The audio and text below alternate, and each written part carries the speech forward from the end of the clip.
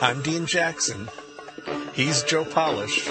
And this is the I Love Marketing Podcast.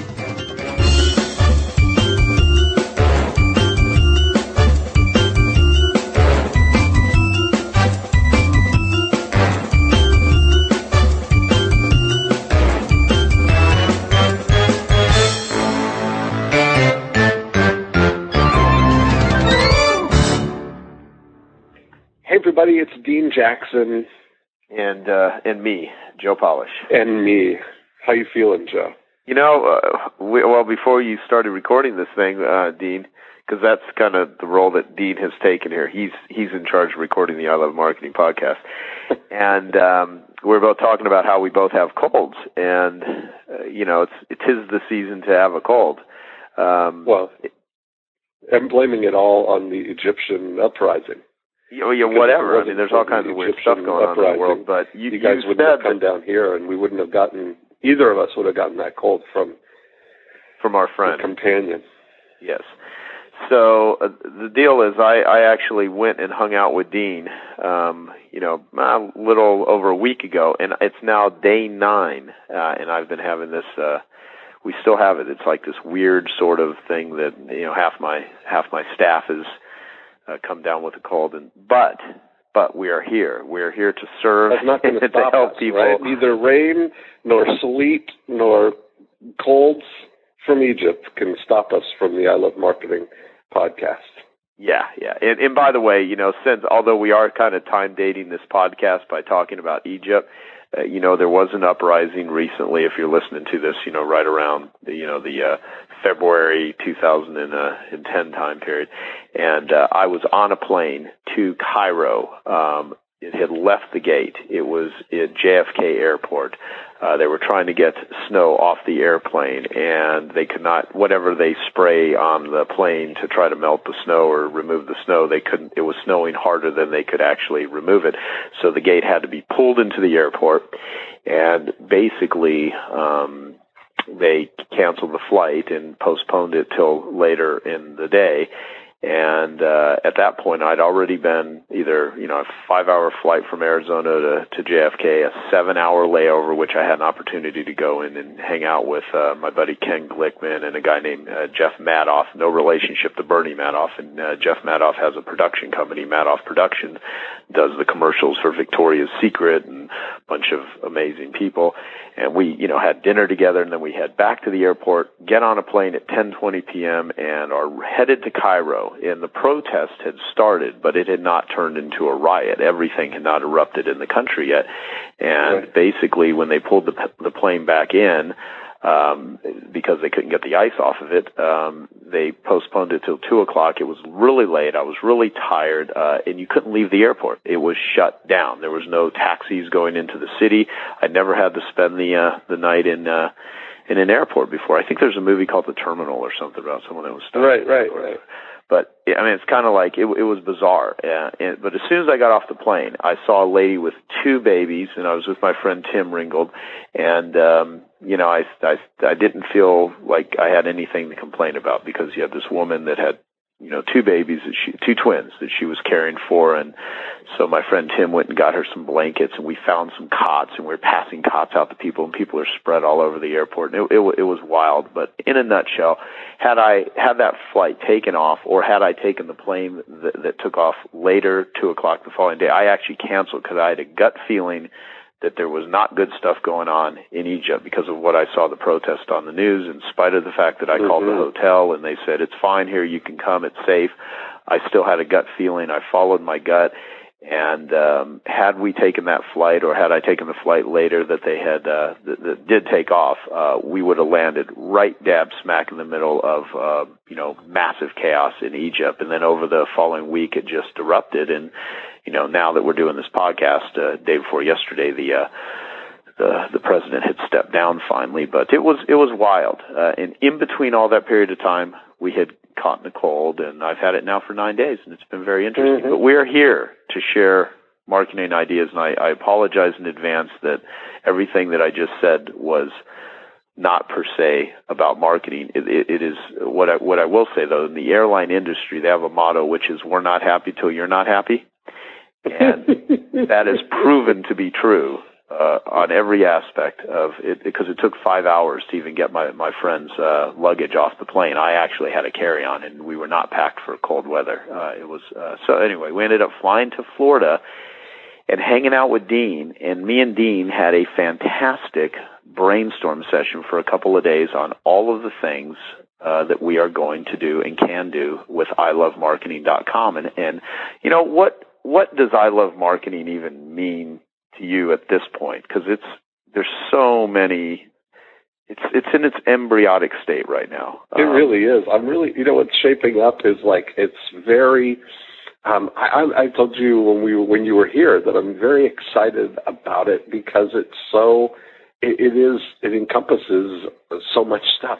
Everything that I love about marketing. I mean, you think about all the stuff. We love lead generation. We love lead conversion. We love all the psychology behind it, direct mail, all the internet marketing things. There's so many things that go into marketing that both of us, when we were writing on the whiteboard in the Evil Scheme Hatchery, we had this whole realization that it's like it can encompass everything that we love. It's a big enough container to house all of the ideas and stuff that we have, Yeah, exactly. And you know what we should do? Because while I was there, I did shoot some videos in Dean's Evil Scheme Hatchery, on a foot video. I'll post up the tour this week. I'll post up the when we were there. Yeah, and I was even down at the cafe, and I shot some videos with the ladies behind the famous breakfast cookie that was one of the very first pictures I think we ever put on ilovemarketing.com.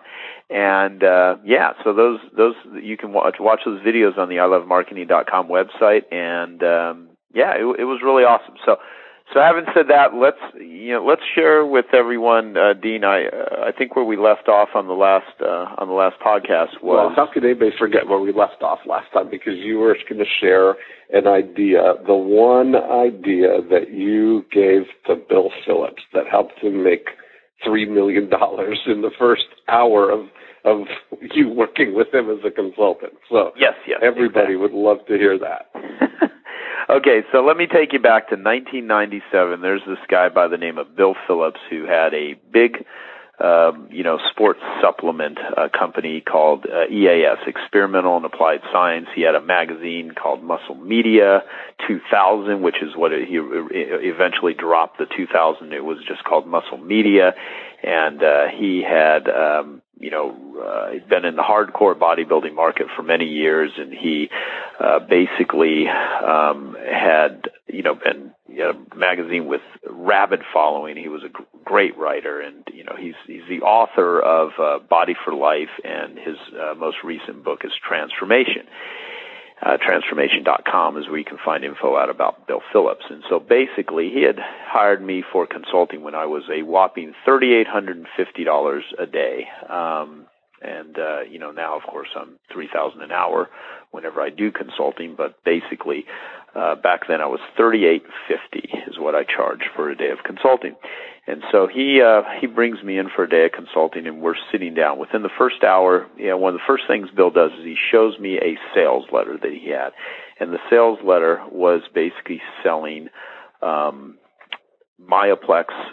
supplements. It was a ready to drink, not in the ready to drink containers, but it was like in little packets where you put it in a cup or a blender and you blend it up and you drink it. And so self-serving sort of containers. And they were selling boxes of this stuff. And he had a sales letter, and the sales letter had been mailed out to his list. He had a pretty big list, and this particular campaign had brought in $2 million in revenue. It would have worked really well, and it was a sales letter with a photo of 3 semi-trucks, which were EAS semi-trucks, all backed up, to the EAS warehouse, because he had a big EAS building where they actually, I think at the time, he was the second largest shipper for FedEx. He shipped out so many packages from FedEx daily that FedEx actually staffed people in his building 24 hours a day. I mean, because it was a 24/7 operation. When Bill actually owned EAS, which he doesn't anymore, he sold the company, a couple of years later for $300 million. I think in many ways, in large part because of meeting me and implementing some cool ideas I gave him. But again, let's not give too much credit to me because, again, it's just ideas, Dean, and we know how, important ideas are not. I mean, it's not like it was execution or anything. Yeah. So, those of you that don't know what we're talking about, you have to go back to the previous issue of an I Love Marketing podcast to kind of catch up on execution versus, ideas. But yes, me and Dean believe ideas are critical. And so what he needed was an elegant idea. And so I gave him a few elegant ideas, which he did a superb job of implementing. And that's one very good thing I will say about Bill. The guy got stuff done. And so he had this offer was 40% off Myaplex. And in the sales letter went on to say that, I'm going to kind of shorten the story, but the premise was he made an order from his manufacturer of Myaplex supplements. Unbeknownst to him, his general manager, made an order, and both of them double ordered. Now they have a warehouse full of Myaplex, and they need to get it out. There's so many boxes of this stuff that it's in the semi-truck, and they don't have room for it in the warehouse, so they're going to have a 40% off sale.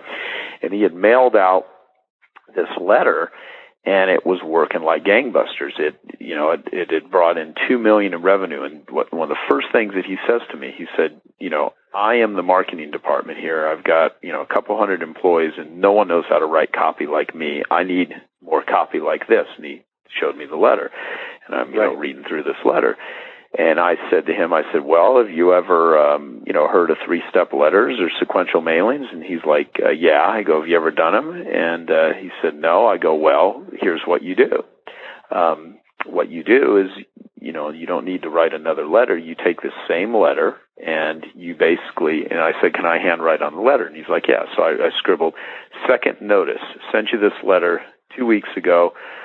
Still haven't heard from you. This offer is extended, call now. And I go, and then you put an X through one of the trucks in the picture, and you scribble, we have more left. And then I go, and after, so you mail that, and if you get more sales from that letter, you mail it a third time, and I wrote on the letter, third and final notice, we've sent you this letter twice. This is your final offer to get 40% off Myaplex. Call in order now. And I said, so what you do is you mail this letter to every person that hasn't already placed an order. And so you mail the second notice, and then after that you go to the list and you mail the third notice. And I go, that's it. And I go, with the handwriting in there and you're writing, you're going to write what I wrote here, or you tweak it a little bit. And you mail this letter 2 more times. And I go, you don't need to write a stitch of copy. All you need to do is muck up, M-U-C-K, M as in Mary, muck up the letter and, scribble on it. And, people could now call it copy doodles, or, there's all kinds of terminology. Yeah. What terminology do you use for like handwriting? There's software that you can do it, copy doodles, right? That's something that it makes it easy to make it look like handwriting right on your Word document or whatever, or even on your website. It's amazing to think now nobody even thinks of sending a physical letter. Nobody thinks about that as a tool. So the copy doodles and things like that, you can do it on your website where you can handwrite things. But that was a very popular strategy for direct mail. It's handwriting. It brings a lot of interest into the letter. Yeah, well, there was always a great line that I always remembered, which is, neatness rejects involvement, ugly works. I can't remember who actually said that, but I always loved that line. Neatness. That sounds like something Dan Kennedy would say. Yeah, well, I think it was like Lou. Oh God, I can't remember Lou's L-E-W guy. His first name Lou. I think it was him. Denny Hatch actually originally told me that quote. But okay. Yeah, I mean, I learned 3-step letters from Dan Kennedy because at that time, Dan Kennedy was writing a good portion of my sales copy for me, and so I was doing a lot of stuff with Dan. I even got Bill Phillips to actually hire Dan Kennedy for a day of consulting and me at one given time just to strategize. And when Bill came out with the book, Body for Life, there was a little strip that had all the before and after pictures on the cover of the book. It was like a removable strip, and that idea for that book on Body for Life came from the brainstorm day of consulting me and Dan did with Bill. But basically, so going back to that letter, so I told Bill to mail that same letter 2 more times with the handwriting on it, and so he did. And what happened was he brought in another $3 million in sales. So the point is, had he just mailed that first letter once, it was a very successful campaign. I mean, brought in $2 million. That's huge for someone to bring in that level of sales. He also had a big list, and he had a big business. He was doing, $60 million a year in revenue when I met him. However, within the first hour of hiring me for consulting, I gave him one idea, which is to simply mail the letter 2 more times, and it brought in another $3 million in revenue that never would have been brought in from that campaign had he not done that. And so the point is that when it comes to conversion, one of my favorite lines, and I will say lines in quotes a lot because they explain things, is the time to quit going back to the well is when you put a bucket down into the well and you come up and there's no more water in the bucket. So as long as you're continuing to extract water, keep dipping into the well.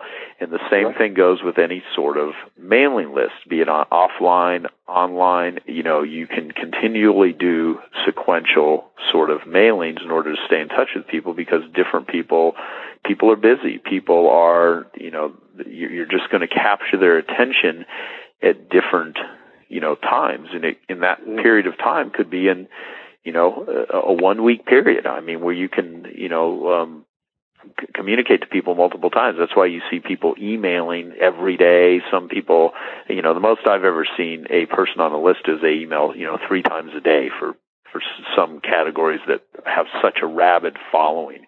And something to think about. And so Bill, of course, I heard I forget who it was, but they said, I asked them how often they mailed, and they said only on the days that I want to make money. Yeah, exactly. Exactly.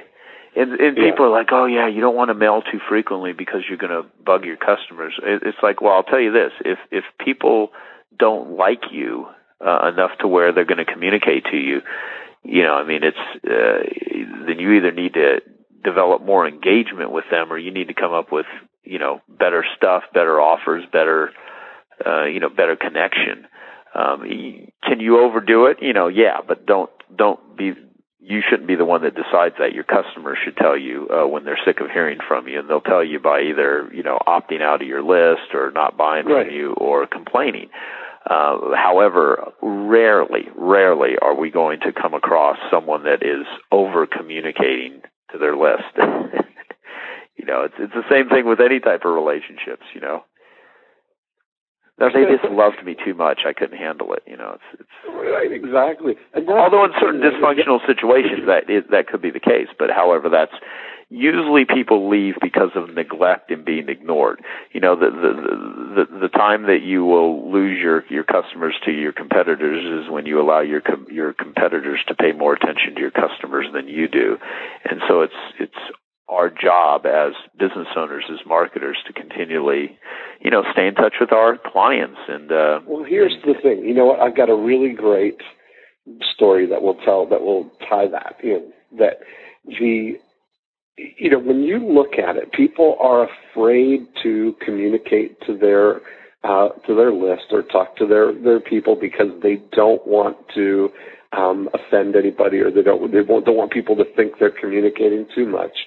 And the reality is that the very best thing you can do is communicate to the very best people on your list. Only worry about them.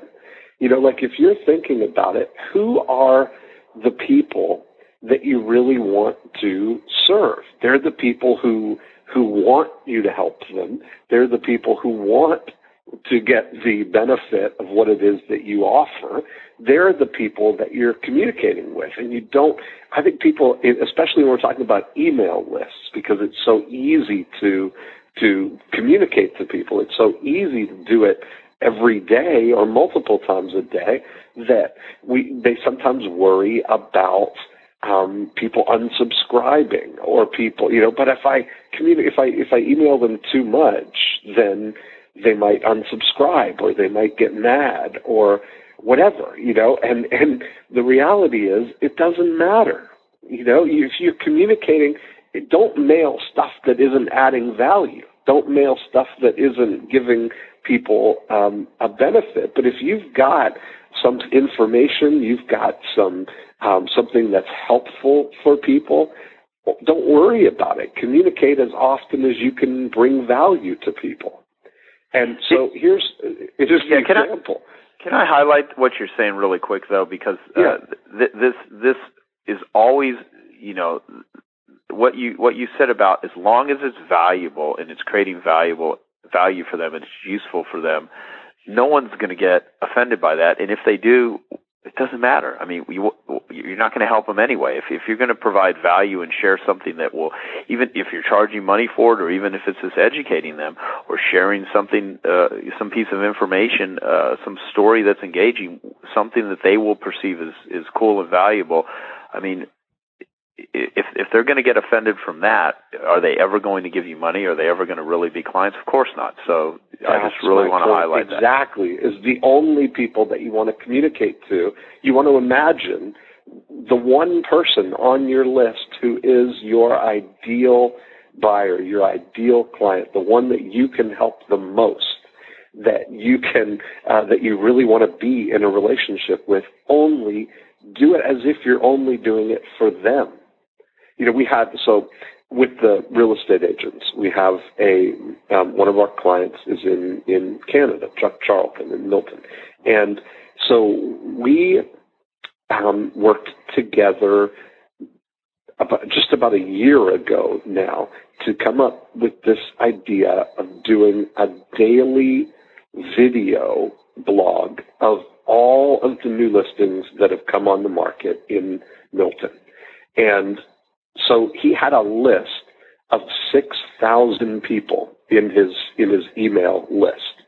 And what everybody would be concerned about is, but what if if I email and then people unsubscribe? And so the way I talked about it with him was, I said, what's going to happen is that we're going to polarize your list, that you're going to repel the bottom 20%, the people who don't want to buy a home in Milton and don't want to hear from you. But we're going to, on the flip side of that, we're going to energize the top 20%, the people who really are looking for a house in Milton and really would like to hear about all the new listings that come on the market every day. So he started back in just about a year ago, February 18th, flipped the switch. Literally within the first 30 days the first couple of weeks, about 1,000 or 1,200 people had unsubscribed from the list. So immediately his list went from 6,000 people down to 4,800 people within a few weeks. But it was okay, because on the flip side, he was getting 800 or 900 people a day coming and watching the videos that he was doing every day.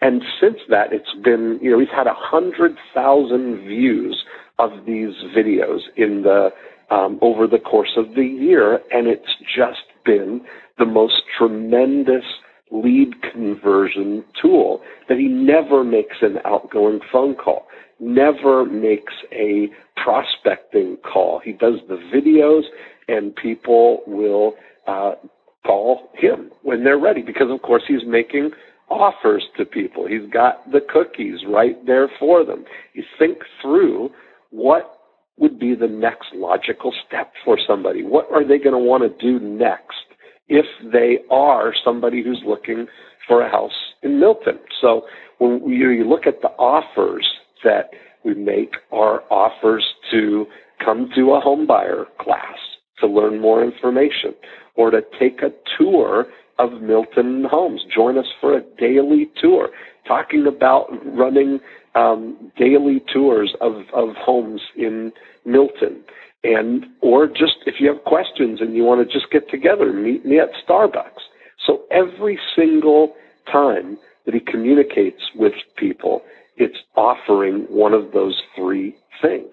And that's exactly what happens, is people then email him back whenever they're ready. He's built this rabid following of people who watch his videos every single day.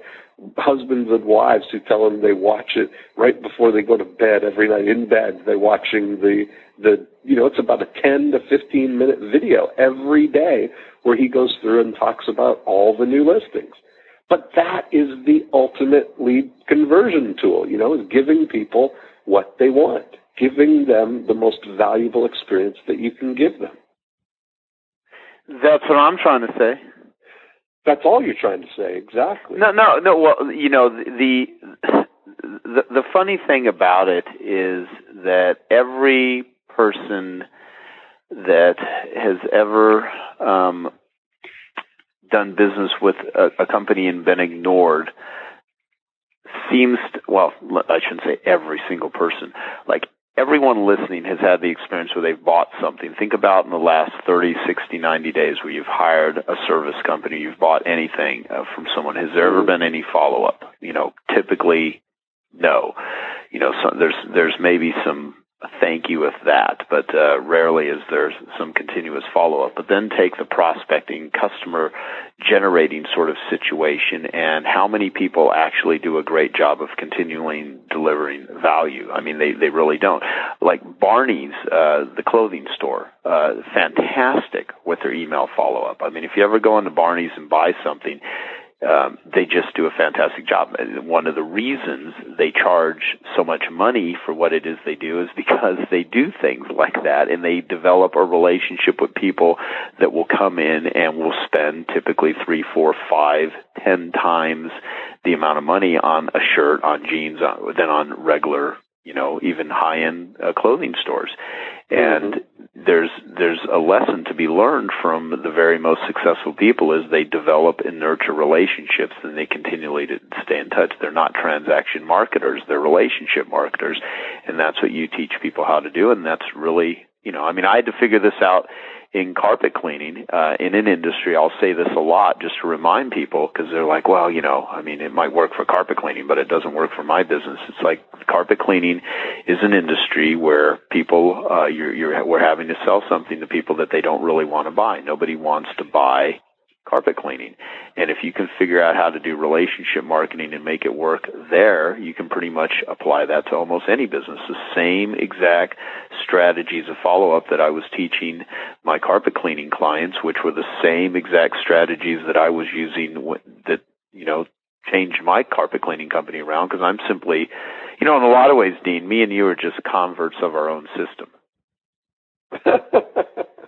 Yeah, that's true. I mean, we really are. I mean, everything that we're talking about, we're just converts of our own system. I mean, we developed a system because we needed to eat. We needed to make a business work, and it ended up becoming, these marketing businesses, and us being these quote-unquote marketing guys. And that's what I Love Marketing is about, is talking about it. Here's this cool sort of stuff. But I mean, one point I want to make to really drive this home is one of the most successful follow-up systems that we use is a newsletter we call a client compounder, and it's a monthly newsletter, and it just compounds your clients. And you do it with the world's most interesting postcard. We do it with a newsletter. I mean, we have all these tools that we use and that our clients use and that people can use to make money. And every month, I will recommend that someone mail a newsletter to their, clients or joint venture partners in a carpet cleaning or service business, or for, almost any business for that matter, if there's, a reason to stay in touch with them. And we'll always get people to be like, I'm going to mail every quarter. I think monthly is too much. And we always have to have this conversation about arithmetic. Like currently it costs about $1 to mail. We've talked about this on previous episodes of the, I Love Marketing podcast, but I want to continue to bring this point up. So it costs, say, like $1 to mail. So let's say $12 a year you are, going to mail someone. So let's just say that the average gross profit on a job is going to be, $120. Well, you can mail a monthly newsletter every month for the next 12 years before you actually lose money in that sort of scenario.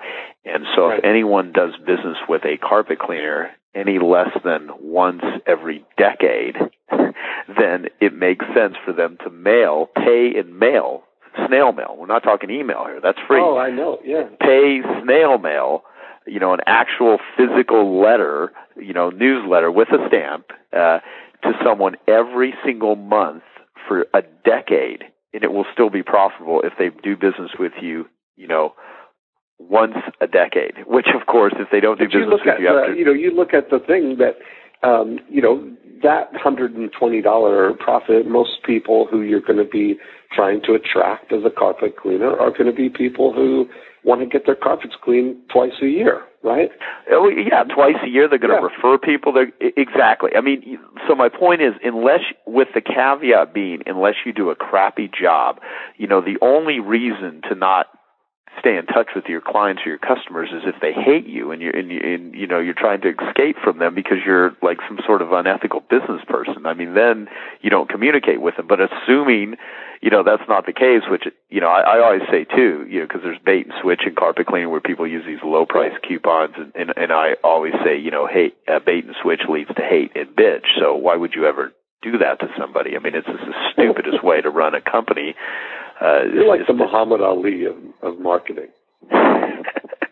Yeah, I like that. You got to rhyme everything. It's great. Yeah, I should actually start getting that title. Maybe someone can make a comment about that. And people are going to remember this of episode 6 of the I Love Marketing podcast. Dean Jackson knighted me as the Muhammad Ali of marketing.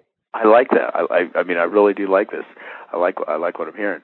So, I have sat in front of rooms of these business owners and have showed them the arithmetic. And the average job is way more than that. But I'd showed them the arithmetic saying, this cannot not work. I mean, there's no way you can do this. You can just mail a monthly newsletter. And I mean, for our cleaners, they don't even have to write it. I mean, we write it for them. I mean, it's done. They don't have to even think that much.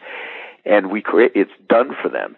And I will still have people be like, oh, it's, I don't want to, I think it's too frequently. It's like, well, you're going to make money off this. But then I'll say, well, if you can remember the first time you ever went out on a date with your wife or your husband or whatever, and, I don't know what the whatever part is. That means if they dated a tree or something. I don't know. But if you can remember the first date that you ever had, if you actually went out on a date with someone in, let's say, and I'll keep this clean for, so it's family listening here. And so at the end of the date, you had a wonderful time. You say to your date, let's say it's a woman, you're dropping her off at her doorstep of her home, and you say, I had a wonderful time. I think it was fantastic. Give her a kiss on the cheek and say, I'd love to do this again. I'll call you in 6 months. Now, if you said that to someone, they would, first off, you're never going to go on a second date. I mean, it's ridiculous. But that's exactly how most business owners basically approach follow-up. Yeah. They're like, okay, we bought from you. We'll see you again. Look for us online. Find us in the Yellow Pages, whatever. And I used to have people back in the days of when Yellow Pages were a very big thing, which I still have people that make good money on Yellow Pages. I mean, bringing in 5 to 1 and 10 to 1 because they use direct response ads, driving people to get free reports online or call free recorded messages. I mean, people think that Yellow Pages don't work anymore. There's a lot of ways that you can continue to use Yellow Pages with their direct mail campaigns that they do now with their, tie-in to websites. I mean, there's some clever stuff you can still do with Yellow Pages. But I would have people all the time say the reason I advertise in the Yellow Pages is so my customers can find me. And I always thought that was just the funniest thing. You're going to run an ad in the one area where all your competitors look because you're too inept to actually take control of targeting and communicating and being in charge of you communicating to them, not waiting for them to come to you, but you directly going to them. And so the point of this conversation in a lot of ways is you need to take control of the communication with your customers. It's not up to them to remember you. It's not up to them to perceive the value. You need to continually deliver it to them. And if you do, you don't need to do this. You don't need to do anything me and Dean are talking about. If you do, you're going to make a lot more money. You're going to have a lot happier clients. You're going to be able to distribute and share more of whatever it is that you sell.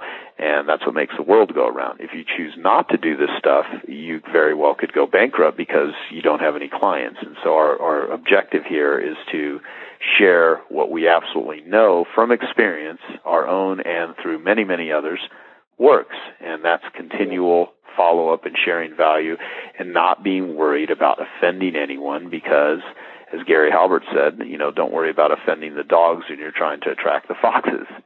I was just going to say that when you look at that, one of the things that I always talk about is identifying who is your ideal customer, who is the ideal person that you really want to do business with. What are the characteristics that they have? So for the real estate agents, one of the things that I talk about are 5-star prospects. And I've helped people do this in any business. So I'll tell you what they are, and then maybe we can talk about them for what it would be for carpet cleaners.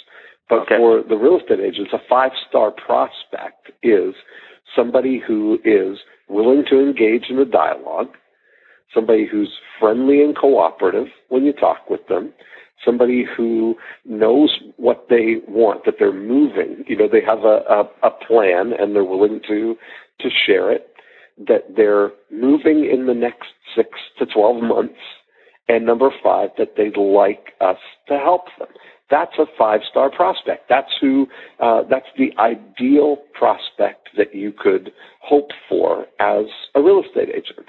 Now, if you're going to, try and turn people into 5-star prospects, it's very difficult. It's either people are 5-star prospects or they're not. If they're not willing to engage in the dialogue, it's probably not a good chance that you're going to be able to work with them anyway. If they're not friendly and cooperative when you talk with them, why would you want to work with them? If they don't know what they want, they don't have a plan that they're willing to share, that's not somebody that you can help.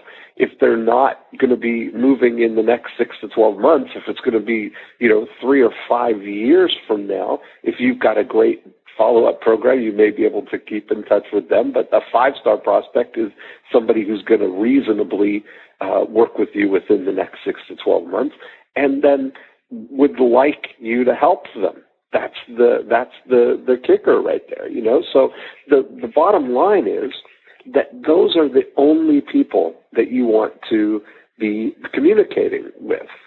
But you don't know which of your prospects is the 5-star prospect until they reveal themselves, So if you're generating a lot of leads, like all the people who call for the 6 Steps to Homeownership guide or the guide to Halton Hills house prices or any of those things, the people who are calling, you can't tell just by their name, just by looking at their name and address that they leave on your voicemail or fill out on the form on your website. You can't tell just by looking at that whether they're a 5-star prospect or not. So there's 2 choices that you have. And what most people do is they take the choice of treating people like they're not 5-star prospects until they prove that they are, meaning that people don't want to spend money, they don't want to spend time, they don't want to go out of their way for people until they know for sure that this is a real prospect or that they're a real buyer, that they're not just a tire kicker or a looky-loo. And when you think about it, Exactly the opposite is the very best course of action that you could have. The very best thing you can do is treat every prospect that comes in, the front engine, the front part of your lead generation funnel, is to treat every one of them like they are a 5-star prospect until they prove that they aren't. Because if you're treating everybody like they are a 5-star prospect, and this goes back to what we were saying about not being afraid to communicate with people as often as you can bring value to them. You know, when Chuck was making the switch to doing a daily email to everybody on his list, there's a little bit of fear in that, because most people are afraid that they would maybe pull the plug because they'd look at it and say, oh, this isn't working, 1,200 people unsubscribed.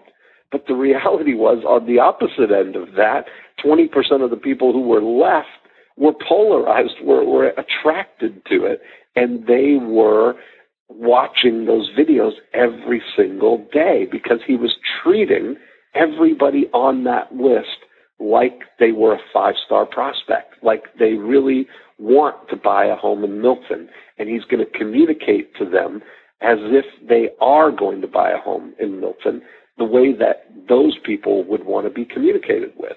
So you only focus on the 5-star prospects, which would be the foxes, like Gary Halbert talks about, you know? Yep, exactly. I mean, that's one thing that always has to be remembered, is that you are when you're marketing, you are always attracting the right people and repelling the wrong. And if you're not repelling, then you're probably being way too vanilla. You're trying to please everybody, and you're not going to make some impact. I mean, that's why. You know, I mean, who is the highest paid radio personality that you can think of? Howard Stern. Yeah, exactly. Does Howard Stern polarize anyone? Yeah, exactly. But go down the list. Who are the others? Rush Limbaugh, Glenn Beck. You know, these guys are that's exactly it, that they're not afraid to have an opinion, and they're speaking directly to their audience, the people that they want. The ideal audience for Rush Limbaugh is somebody who's very different than the audience for Dave Ramsey. Exactly. Mm-hmm. Exactly.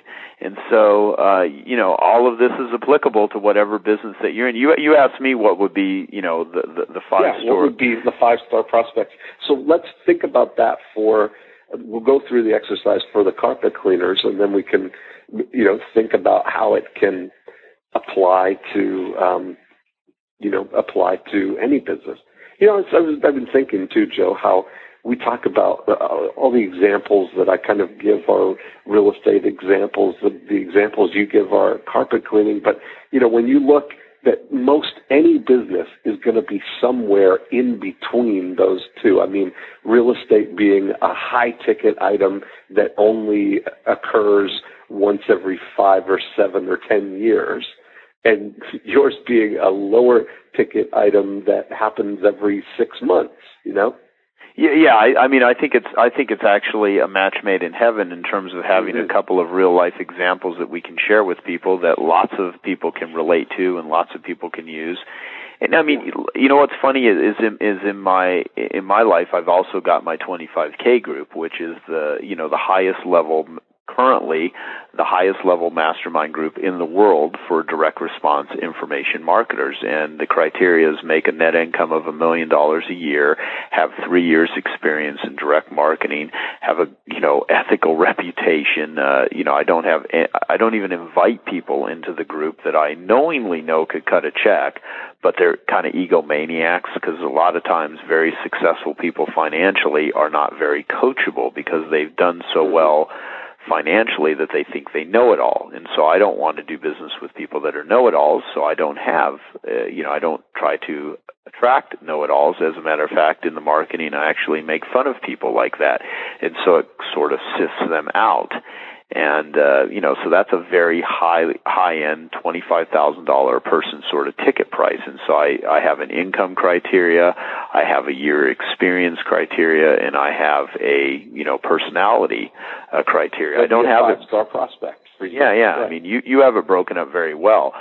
For carpet cleaners, of course, high-end homes are the ideal, since I teach my cleaners to do be at the higher price points in the marketplace. They're typically not targeting anyone that rents. They're targeting homeowners. They're targeting people that make a certain level of income. They're targeting people that have, children that have, if they buy list, we'll have everything from allergy sufferers to doing what I teach the cleaners to do more than anything is do a lot of joint ventures. Do joint ventures with carpet retailers, interior designers, dry cleaners of clothing. I mean, I've gotten so many cleaners throughout the world to use dry cleaners where people go and drop off their clothes to actually endorse them to their client base, and that typically is a type of individual that's not going to do a lot of their own cleaning. They will typically live in a nice home because they have the type of occupation that they would actually go to a dry cleaner to drop off clothes, or they just simply don't want to do it. And so the beauty of the carpet cleaning industry, and I would always say this to even my carpet cleaners that would complain about, well, how do you find, great prospects? I said, my father used to be a locksmith. A locksmith cannot go and drive up a nice neighborhood and know who's going to lock their keys in their car that night, or, who's going to get into an argument with their spouse and want to kick the other person out and change the locks in the home. Who's going to get burglarized? I go, you think you have trouble selecting a list? You guys can actually pick targeted homes based on income and know that as long as they have carpet in that home and you craft a promotion, you ask them to actually hire you, you make an irresistible offer like a free room of carpet cleaning and a carpet audit. I mean, you literally can go to neighborhoods and target those. That's much different than emergency work like a locksmith as an example. So right. it's in a lot of ways people get they make such a big deal about how hard it is to find prospects. I mean, if you actually just sat down like you just described as a real estate agent and really said, who's my ideal 5-star client? And you made a list, no matter what it is, it would be great. I mean, Gary Halbert had his, remember the hamburger stand story? Yeah, exactly. Yeah, this is a good exercise to kind of go through. Gary Halbert would, oh, and by the way, let me have another ADD moment, because one of the beauties of I Love Marketing is it's not scripted at all, and I can just go on as many tangents as I want with Dean, and he just plays along with it. In the Halbert Index, the very first newsletter from Gary Halbert that I read, which we posted up on ilovemarketing.com, and everyone should read it, in 1992 is when he originally wrote that newsletter. That was when that's the first newsletter I ever wrote that got me introduced to direct response marketing. And the cool thing is that in that particular newsletter, he said it doesn't matter how great of a home you have if you're trying to pitch a $500,000 home and someone only has $100,000. It doesn't matter how great of a deal it is. They can only afford the $100,000 home. And so his point was you want to target your efforts at players with money. And so that's what everyone really in your own business, in your own life, you really want to think about, who are the people that actually have money, or have certain conditions or certain criteria or certain pains that your product or service or your business addresses. And that's how you want to craft the offering and the communication for those people. So Gary had a story where he talked about a hamburger stand, and he would ask people, if you were going to open up a hamburger stand and I was going to open up a hamburger stand, what are all the advantages that you would want that would give you the highest possibility of having success with your hamburger stand? And if you're vegan or vegetarian, let's say you're vegan hamburger stand. So people would always say, well, we want the best location. Real estate is important. We want, the best employees. We want the best food. We would want the best storefront. We'd want, the best advertising. And they would, people would go through a whole list of things that they thought would be the most important things that they needed in order to have success. And Gary said, well, if you give me just one advantage, if you had all of those other things, perfectly well, you gave me one advantage, I could, smoke the pants off of you with one advantage, and the one advantage would be give me a starving crowd. And if there's a starving crowd, it doesn't matter. And you look at, I've always thought of this when you go to like a professional sporting event, and they're selling hot dogs and nachos and popcorn and cotton candy and soda and licorice. I mean, if you're a person that eats healthy and you're hungry and you're going to like a football game or a baseball game or something, and you're hungry because you haven't had time to eat dinner, when you first get there, you're not going to eat that crappy food, but, an hour or two goes by and you're really hungry, you might find yourself eating food that you typically don't eat. Why? Because... Well, it's so funny, but I told Gary this, that because I heard him tell that story, and I told him, that my friend Neil and I had a hot dog cart. We had a hot dog cart, where you make the hot dogs and the sausages and the ones like you see on the street. We had one of those. You really had one of these? We did, and I'll tell you the story. I don't know if I like it anymore. We contracted with a nightclub to put our hot dog cart outside of the nightclub. We would only do it on Friday and Saturday nights, and we would show up about 9:30, and we would be there till 1:30. And from the moment we got there until the moment we left, it was lined up outside the door, because it was the only food. The nightclub didn't serve food. People were in all night dancing and drinking, and they would come out, and of course they're hungry.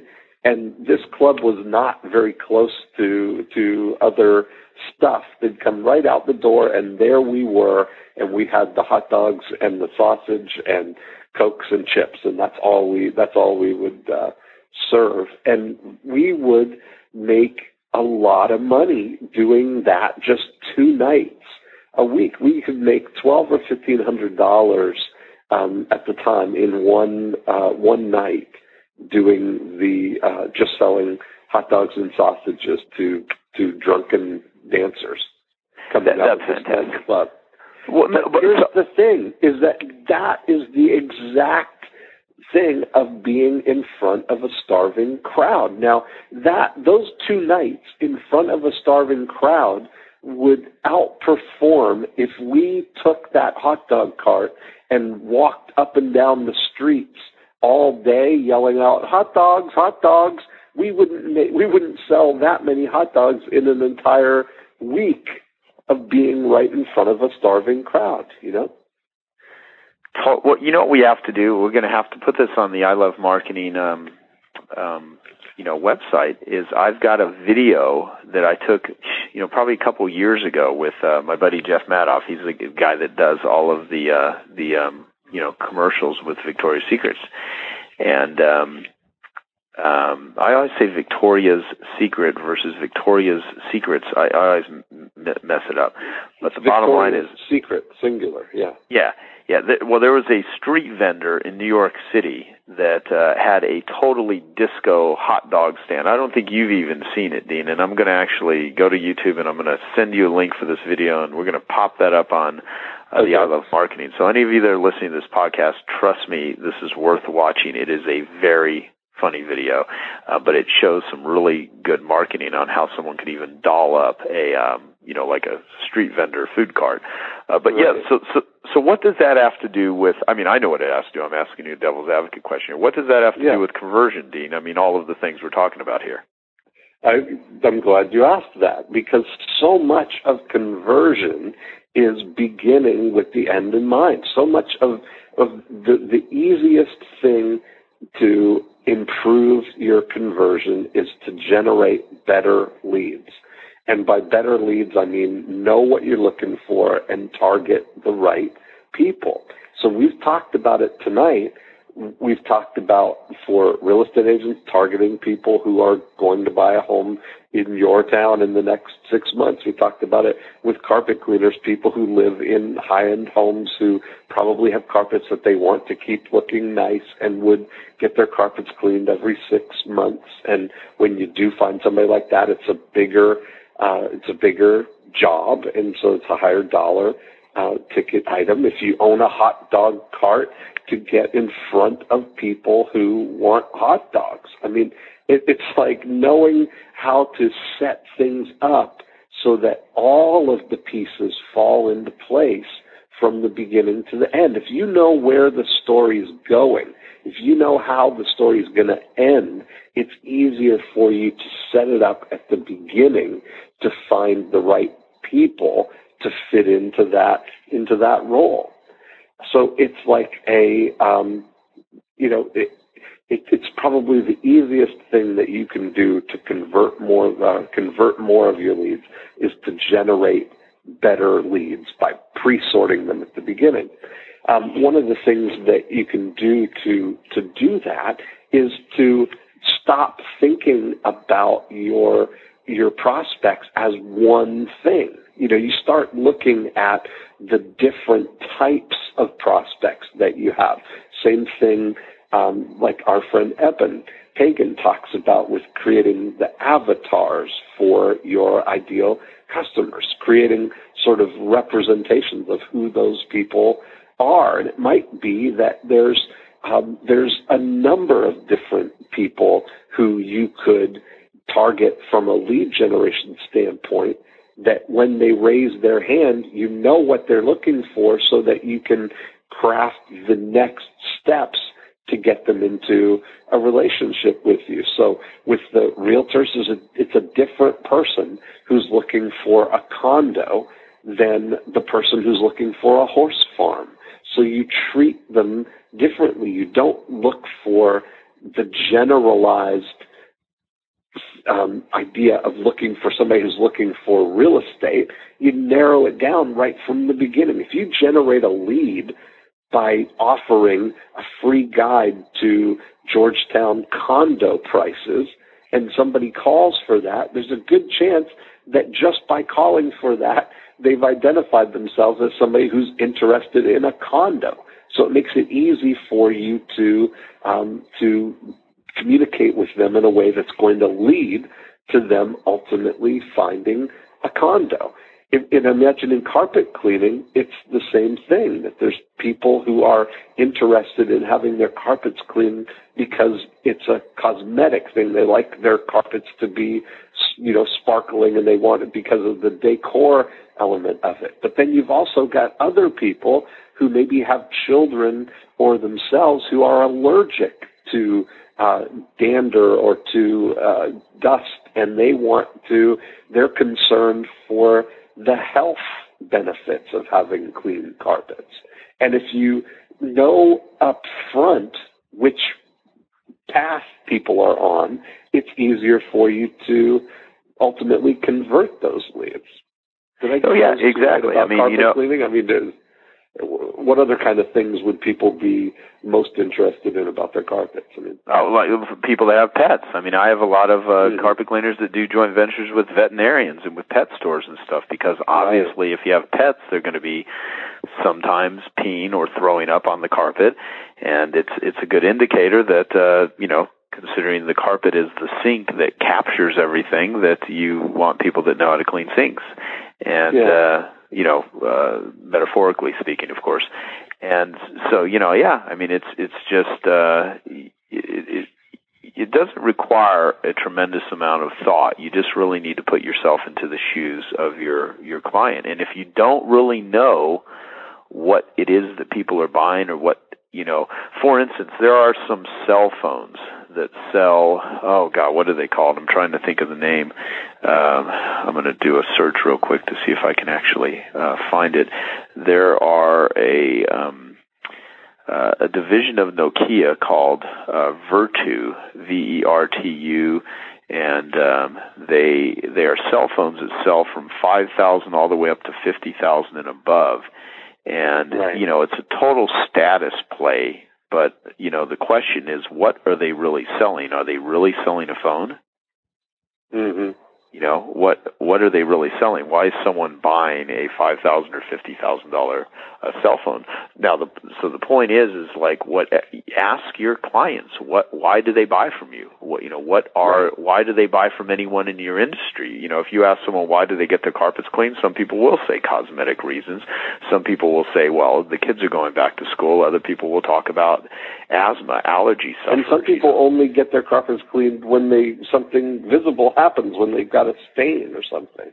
Exactly. And see, the job of many of my clients is to educate people on why they should get their carpets cleaned beyond appearance. And, we'll use things like, would you sleep in your sheets would you sleep in your bed for 6 months without washing the sheets? Would you wear your underwear for every day for a week and not wash them? I mean, people would be disgusted by that, but would you let, every neighbor and kids walk through your carpet, with the same shoes that they walk through, everything on, walk all over the carpet, lay all over it, have the dogs run, and you think cleaning it like every, 2 years is like sanitary? I mean, it's not. And I've become like a Howard Hughes clean freak as a result of being in the cleaning industry, because I know how disgusting upholstery and carpet can be, and I know how beneficial it is to actually clean that stuff. So having said that, if anyone needs a really good carpet cleaner, just go to a website that I set up called Ethical Services and type in your zip code. And there are people that are, professional cleaners that have signed a code of ethics that they will not use any unethical advertising. They don't use bait and switch. They 100% guarantee their work. They carry proper insurance. They won't employ technicians that, are forced to do high-pressure selling in order to make a livable wage. I mean, they're just great companies that, want to do a good job and want to acquire clients. And so I set it up that way so that people can, find companies that are good companies. It's ethicalservices.com. And if there's not anyone in your area that is an Ethical Services member, you can at least get information on the site on how to choose the right type of cleaning company so that you can make an informed, intelligent decision. And there we go. What do you think and I think we can leave it at that. Yeah. So go get your carpets cleaned this week. Come up with your ideal 5-star prospect.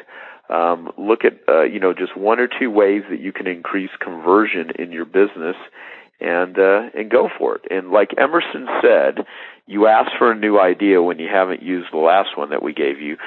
Please make sure that if you have a business that you're implementing many of the things that you're, hopefully picking up from the I Love Marketing website and the I Love Marketing podcast.